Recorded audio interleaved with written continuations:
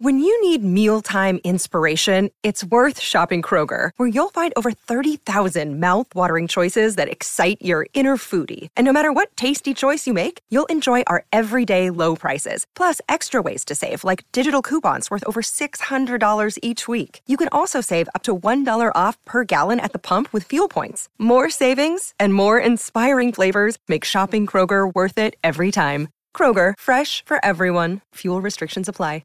Want to witness the world's biggest football game? Head to iCanWin.com.au, predict Australia's score with a crystal ball, and it could be you and a friend at the FIFA World Cup Qatar 2022 semi-finals, all thanks to McDonald's. Maccas, together and loving it. TNCs apply. Darcy Swain suspension, right?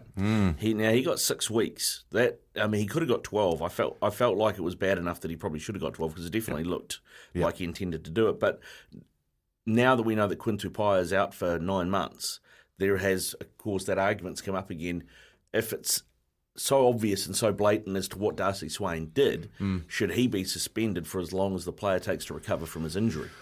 Yeah, well, that's, there's valid rationale behind that and trying to determine, intent and the consequences that it has had on someone like Quinn Tupaia, emerging player. He's been incredibly successful since getting into the All Blacks, had some breakout couple of seasons, and now he's a victim of someone else's thuggery, and because of that he loses massive momentum in his career, possibly jeopardises his opportunity to go to a Rugby World Cup. Yeah. There are lots of negatives in the outcome of this. Again, when I look at it, trying to do that objectively, I'm thinking to myself, did Darcy Swain, was he reckless, or was he reckless with intent? Did he have the skill set to go in there on purpose, cause that injury to Quinn Tupaia's leg in that split second? I'm not convinced that he did. I felt that he was incredibly reckless, and he rolled the dice by going in on that particular angle and at that part of the body. Yeah, that something could go wrong, but I don't think he intentionally thought, I'm going to bust his knee. Yeah, it was an interesting one because if he had just gone in with the shoulder, I'd agree with you. Yeah. But the fact that he wrapped that arm first, that made it look more intentional. Yeah, but there's a lot of malice in that, and to be able to execute that and do it, and effectively take a guy out by busting his medial ligaments and doing that amount of damage. There's what I'm saying is I feel there's an element of clumsiness or fluke in there that he's managed to do that, but I totally concur with the fact that he's on the wrong angle. He shouldn't be reaching in around like that. So whatever he's going to do is going to have some form of consequence and possibly cause damage, because Quinn Tupaia did fall as well backwards because of the weight of other players that were in there. So that helped the situation, and it didn't look great from Darcy Swain's perspective. Look, in a nutshell, he should have got longer. Yeah. I don't think you can go out and ban him for the same amount of time as Tupaia. I know how that feels, but as rugby players, when we play the game professionally, it took me a while to get over the George Smith. Yeah. That was well late, and my ribs were exposed, and he just got penalised. That's all he got, but it broke my ribs and took me out of the Rugby World Cup. And took me out of rugby. Well, it didn't take me out of rugby for a massive amount of times because it was the end of the year, but he ruined my Rugby World Cup, and that was early in the game, and we're still in the game. So this is in 2003, if people can't remember, and he hit me after I passed the ball, and it was that far late that I was watching the pass and making my way to the next breakdown when bang, I felt that shoulder into my ribs, and I was massively exposed. And it took me a while mentally to get over the fact that he was coming at me. Maybe there was a target because that was a ploy of ours to use me off the line out as that first receiver. We'd done it a lot, and I had plenty of options. Knowing Eddie Jones, it's like get up there, stop it at source, stop Marshall from distributing there. George Smith has come at me hard. He's got his timing wrong.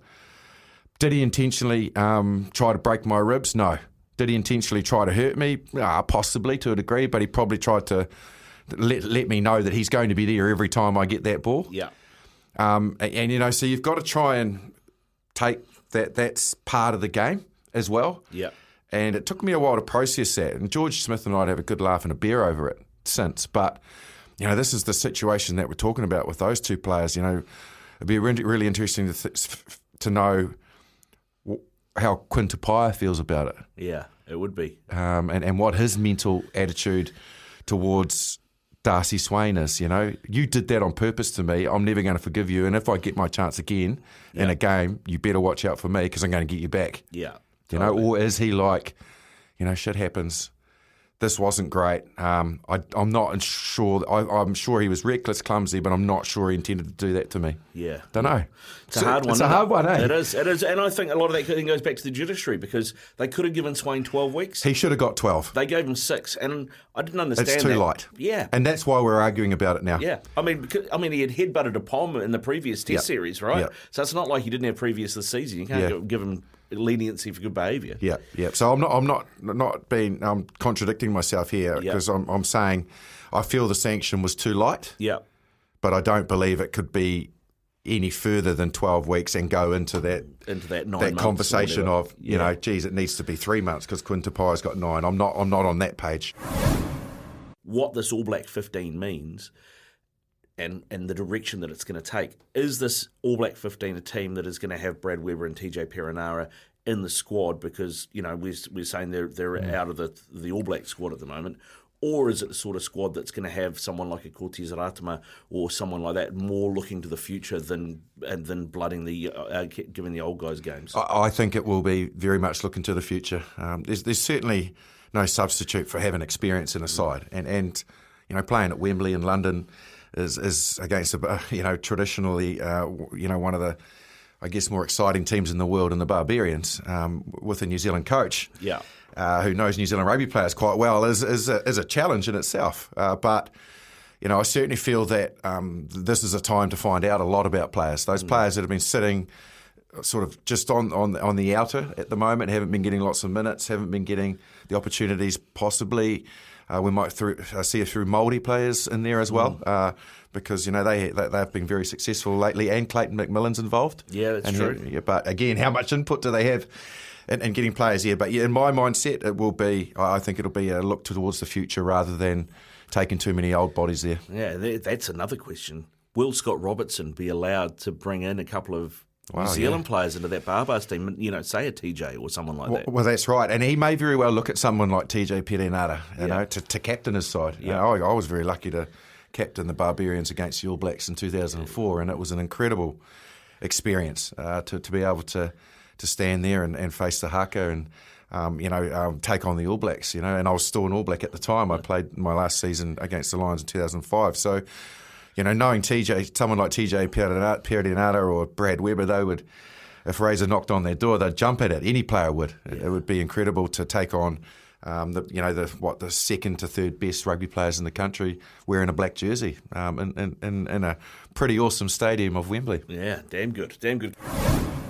Chat to Jace Ryan last night. He was down looking at that Canterbury-Otago game. Did ask him about how many they're taking on that Northern Tour. They're only adding one player. Really? So from 34 to 35. Yeah, so I guess that shows the significance of that New Zealand 15 or All Blacks 15, whatever we're going to call it eventually. That who comes in, who misses out, who's done anything wrong. Just for people out there to be aware, I guess, that when they named the Rugby Championship side at the start of the Rugby Championship, and they dropped obviously the first game against South Africa, etc. Barring injury, you can't bring anybody else in. The squads are only able to be tampered with through injury, so form doesn't come into it. You're stuck with what you pick. Yeah.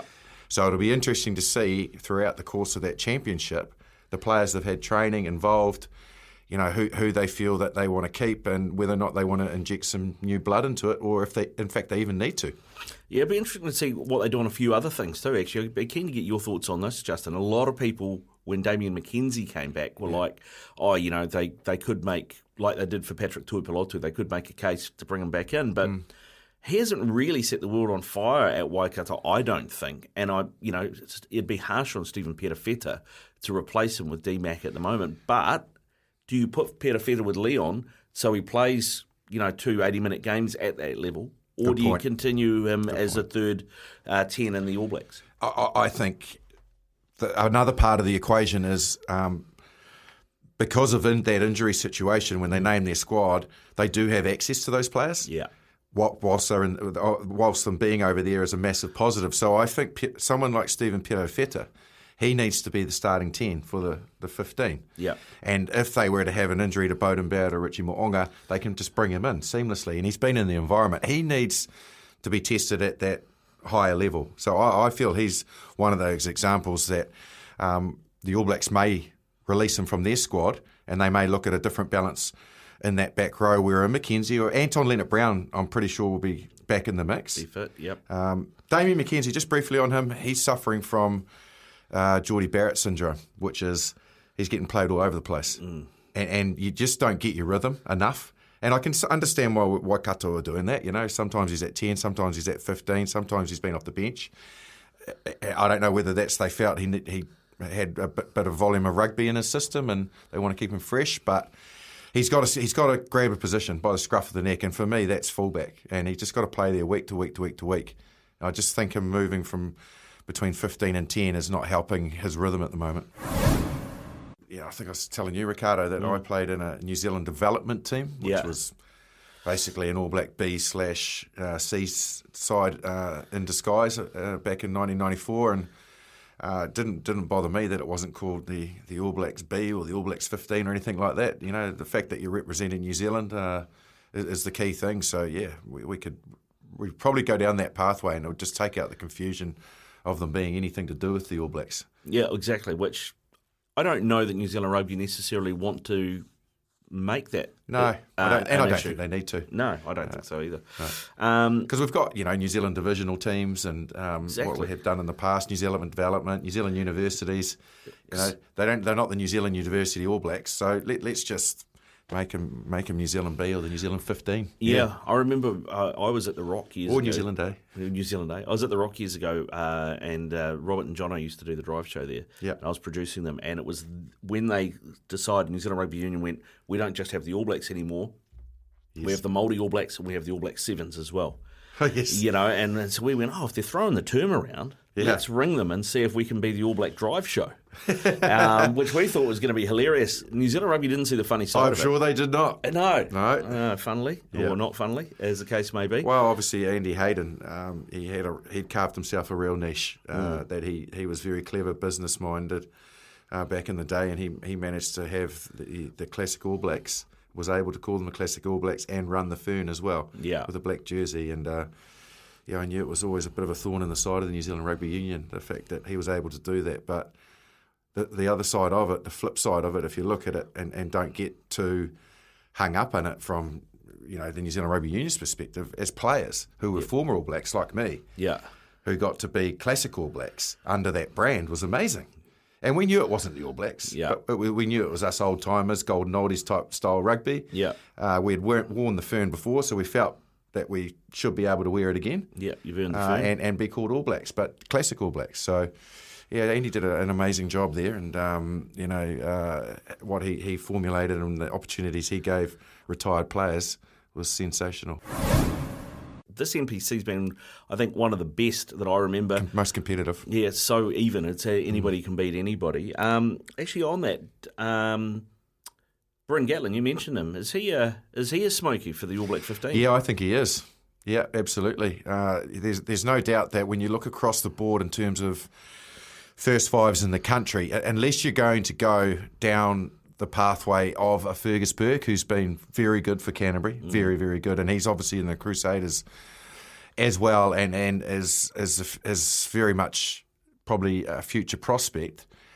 If you go for someone like Bryn Gatlin, who had a really good Chiefs season, he's in sensational form for North Harbour.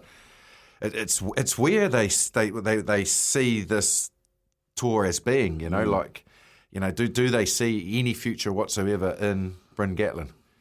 I'm not sure of his age. He'd be late 20s, I would have thought, 27, 28. I would have thought so, yeah. But that's the same age as Richie Mo'onga.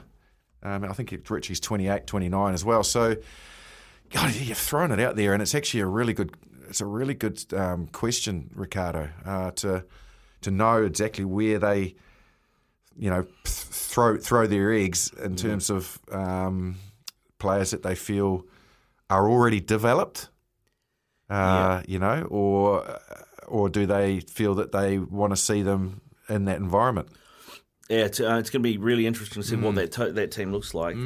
27 is how old Bryn Gatland is at the moment. Yeah, so he's by no means ancient. No, exactly. Still got plenty of time. Am I right in thinking that I've heard a lot of chat from, I don't know if it's about or from Richie Mo'unga, about him kind of thinking that after this World Cup he might disappear offshore?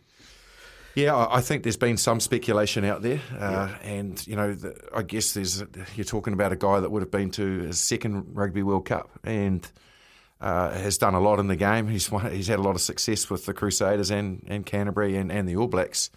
Might be looking for something else to motivate him. So I guess the other question is, someone might be able to answer it out there for us, or you could probably Google it. But I wonder if Bryn Gatland's, why wouldn't he be available for Wales?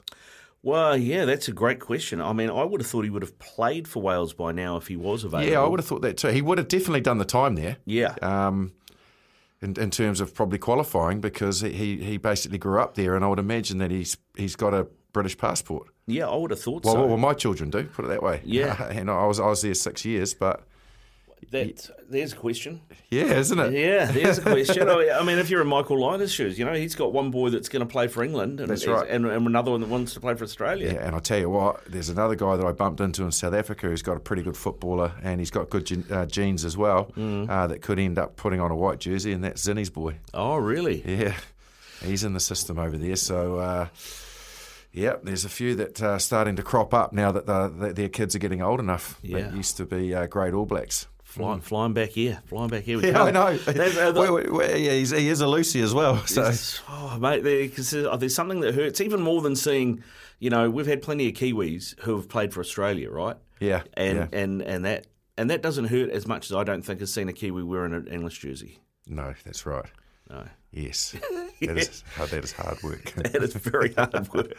Life's so full on. I've been working on this deck for ages. These steaks don't cook themselves, Life's good with a Trex deck. Composite decking made from 95% recycled materials that won't rot, stain or fade. Trex, the world's #1 decking brand.